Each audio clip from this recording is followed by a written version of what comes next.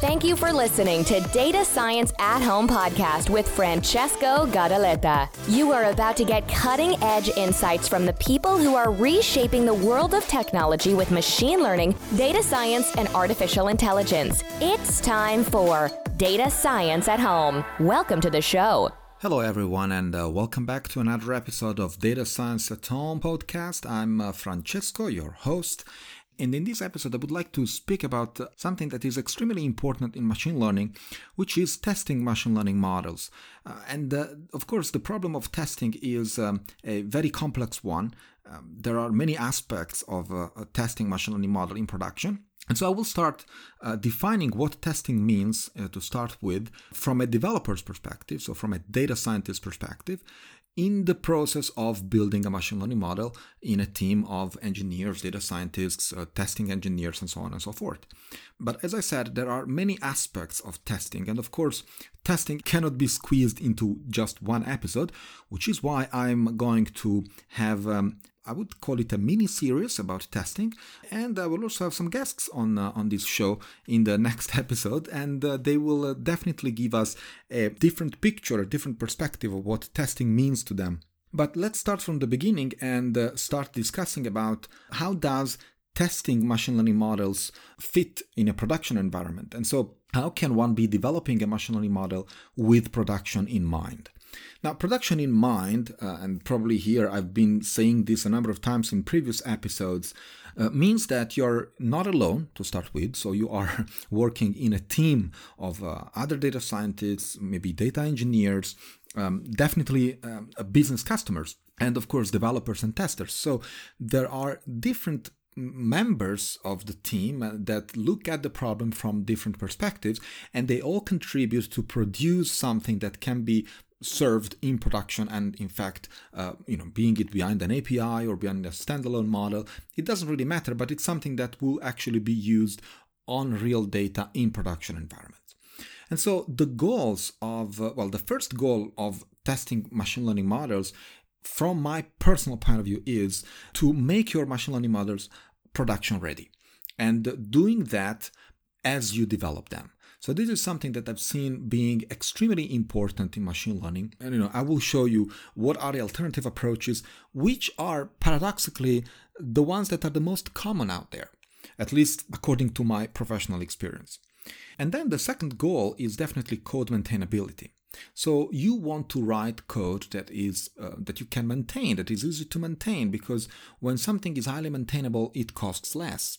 And it also can be migrated much easier, and many people can be involved with less friction and less barriers from the developer's perspective, of course. In this episode, I would like to start with so-called test-first machine learning.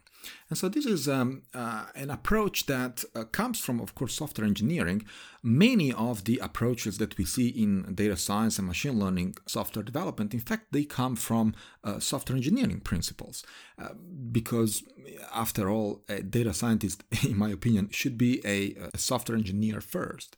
And many times this is not the case, of course. There are many folks out there who are data scientists without knowing that much about software engineering principles. And so it's always a kind of an issue, and sometimes there can be some friction within teams because some people who are much more prepared from the statistical point of view, and so from the statistical description of their data or their models of the use case, and in order to implement these things, they also need to own other skills that are closer to the figure of the software engineering. But that's not always the case. So that's why it's very important to define these testing approaches and methodologies since the very beginning, since the inception of your machine learning project. If I want to summarize the concept of test-first machine learning, I would definitely refer to it with a very famous quote, which is "fake it till you make it."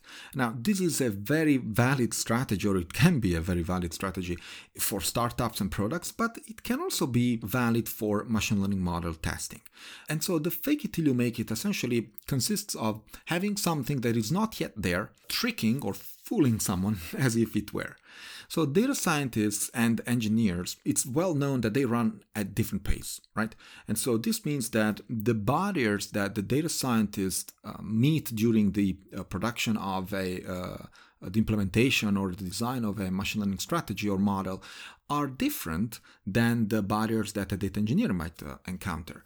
And so usually these two folks travel at different speed within the team. And so this means that many times it happens that one is waiting for the other.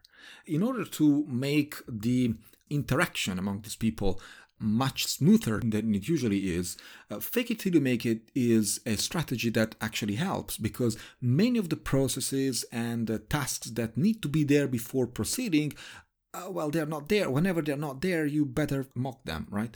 And so that someone can proceed with something, assuming that that piece of code or that particular task has been accomplished, has been completed, even though it's really not. So essentially, the fake it till you make it strategy is the core of test first machine learning, and I will try to explain why is this the case. Well, the simple tasks that test first machine learning usually is composed of are writing a test. And so, as the name says, in test first, everything starts with writing a test. And so, even for a feature that does not yet exist, remember, fake it till you make it, right?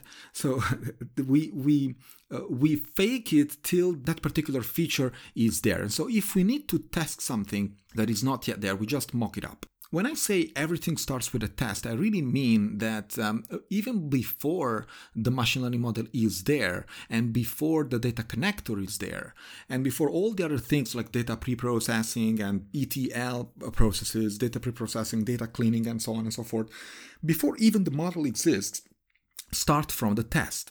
And so the test is, for example, if you want to test a linear regression, probably the test you would like to start from is that block of code that, given some inputs that you know, performs a prediction, some projection with using linear regression, and returns a certain output. And so, for example, if you expect the model to return, let's say, number 42, well, you just mock the return 42 as indeed something that you are, the test that is always succeeding. A test should be very small. And this is the general rule that is always valid from software engineering to test first machine learning to any other testing strategies out there. I never found a principle that says tests can be large, right? Tests should always be small, very short, because it's much easier to control. If you want to test something that is more complex, just create additional tasks. That's the general rule. It's almost always valid. A test, of course, should be written after you understand the feature specs and requirements that are usually discussed earlier during requirement analysis. So there should be a requirement analysis, right? So imagine when you are discussing with the business about use cases and user stories, that's the time when you want to understand what are the feature specs, because on top of this, you will be writing tests. The very next thing you will do is writing those tests. So as you can see, nobody's coding a machine learning model yet. Nobody is even looking at the data yet. Okay? So this is the inception of your project. Whenever you are dealing with data engineers and many other folks at heterogeneous teams, that's what you have to do. The second step is validate the test. Now, a working test will fail or pass for the right reasons. So you need to specify what these reasons are. And this behavior must be validated, right? So if you are in front of a linear regression and for a particular range of inputs, you expect a particular range of outputs, that's exactly the test validation constraints that you would like to enforce at a later stage. You have to define them here at the second step. The third step is, of course, writing the code. So this is the time to write the actual code that causes the test to pass or fail. And so we usually focus on the happy path first. If a model is, as I said, expected to return 42, we can just return 42 and we force the test to succeed. As I said, happy path first. Now, if there are, for example, time constraints, think about a linear regression that is supposed to run or perform a prediction in 2 seconds. I'm exaggerating here, but okay. Well, this is a time constraint, and so you need to enforce time constraints. This means that, for example, fake it till you make it. You run a sleep of 2 seconds, and then you return the 42. So as you can see, in this test, you have been mocking 2 constraints that your engineer will be very happy to deal with. Because, as you can see, there is no linear regression, there is no data, there is no data connector, there is no ETL, there is no cleaning or pre-processing, but your engineer can proceed with whatever they are doing. Because they know that that test is supposed to fail if I return 84, it's going to succeed if I return 42, and I also have a time constraint on that task. So I know that if I perform a prediction, I'm going to expect something like 2 seconds. There is no other code that should be present at this point in time and goes beyond the task's happy path. Nothing should be added to the happy path. All right? Very, very important. Step 4 is about running the tasks. Now, new tasks should not break previous tasks. This is the principle of software engineering. If that happens, well, you are experiencing probably one of the worst anti-patterns of software testing. But more on this later, when I will show you what are the things to avoid with testing. And the 5th step is adding the functionality. Plus other things. I will tell you which ones.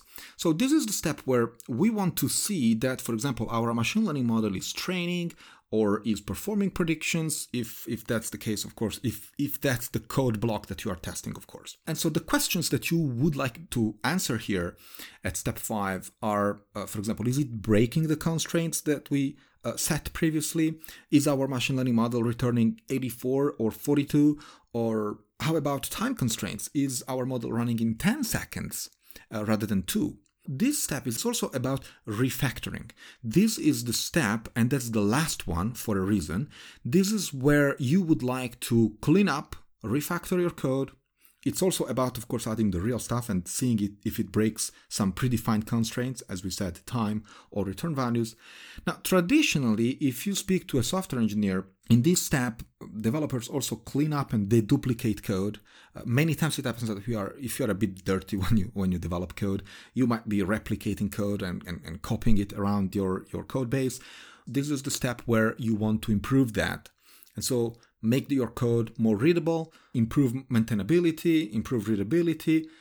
And of course, this is valid for software engineers. And I think it should also be valid for machine learning developers because there's nothing different there. Like a data scientist, to me, pretty much looks like and should behave like a software engineer. It's just specialized with machine learning models, but there's nothing else and nothing different that these two folks should be doing. They are producing software after all. I've seen many so-called alternative approaches out there, and usually I've seen people falling in that trap. Myself, I've been falling in that trap a number of times, especially at the beginning of my career. So the most common alternative approach is the so-called test last approach, okay, which is exactly the opposite of test first, for a reason. If you want me to summarize the test last approach, it's basically code now and test later. And that's very easy to fall in this trap because, I've seen many data scientists being so enthusiastic about running machine learning models and implementing them first and then running them, and they just throw themselves into building Jupyter notebooks that perfectly predict things and the model is running and it's amazing. And then the problem is when you want to productize this thing, when you want to bring these things in production, well, that's where most of the, can I say shit happens? Yes, so don't fall in the trap of these alternative approaches. This approach can be extremely risky in machine learning development. The test last approach, it's something that you have to stay away from. And this is due to the fact that even for a trivial linear regression model, there might be just too many moving variables compared with traditional software, for example. Think about UI, UX, API calls, data streams, databases, pre-processing steps, and so on and so forth. These are all worlds themselves and very complex monsters that you don't want to deal with all at once. And so the test first approach, in fact, is encouraging developers to put the minimum amount of code into modules, depending, for example, on a UI or databases, etc., and to implement the logic that should belong to the testable section of that particular code base. And whenever this stuff is not available, of course, You can use fakes and mocks to represent, let's say, the outside world, indeed, whenever it's not available. Now, one important pitfall to avoid here is bias. And no, that's not data bias. That's another thing. This time, I'm referring to developer bias.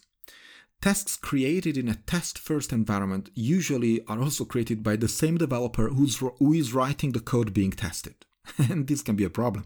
For example, if a developer does not realize that certain input parameters must be checked, neither the test nor the code will verify those parameters. This is usually solved in software engineering by having different folks doing testing. This is one of the main reasons why in traditional software development strategies, testing engineers and developers are usually not the same people. One of the anti-patterns of testing is having tests that depend on each other. This is something that if you code in Python, for example, use PyTest, they keep saying that over and over again. Even the library, even the PyTest library doesn't allow you to do so for a reason. That's very important, that there are no dependencies between test cases. And this is important because you might have a cascading failure or success that might be wrong. And so things might be failing because previous tests or tests that this one is depending on are failing. The other anti-pattern is, of course, having large testing units. You can't just test everything in one block of code. So try to keep the unit small.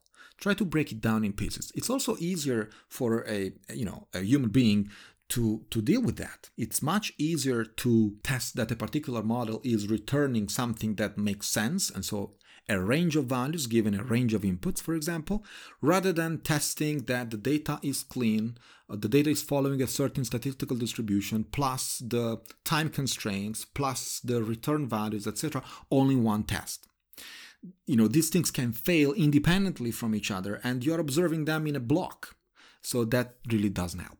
I hope that I convinced you that test first is probably a better approach than test last, especially when it comes to machine learning models. If I want to summarize the benefits, well, there are several ones that are really important to have in your team or in your project. The first is definitely that programmers who wrote more tests tend to be more productive. And this is a statistics that comes from, software engineering in general. If you write more tests, usually you have many more things under control. With test first, developers also spend much less time playing with debuggers. And this is very important because, you can eliminate defects and bugs very early in the process. And this in turn usually avoids, tedious debugging later in the project that also can have a lot of costs. The third benefit is definitely that programmers are forced to design the program and not just write code that adds untested functionality. And so design is extremely important. And what test-first machine learning allows you to do, actually forces you to do, is to design first and not later. Because you start from the test and not from the model. The model doesn't exist yet. The test does. To conclude, I want to say that, of course, testing code is as important as developing core functionalities. Testing code should be produced and maintained with the same rigor as production code. And this is something that unfortunately I haven't seen happening, the number of times that I expected to. It is very important that people take testing seriously. It is very important. It could speed up things, even though at the very beginning it looks like you're wasting your time in defining a testing strategy and testing coverage.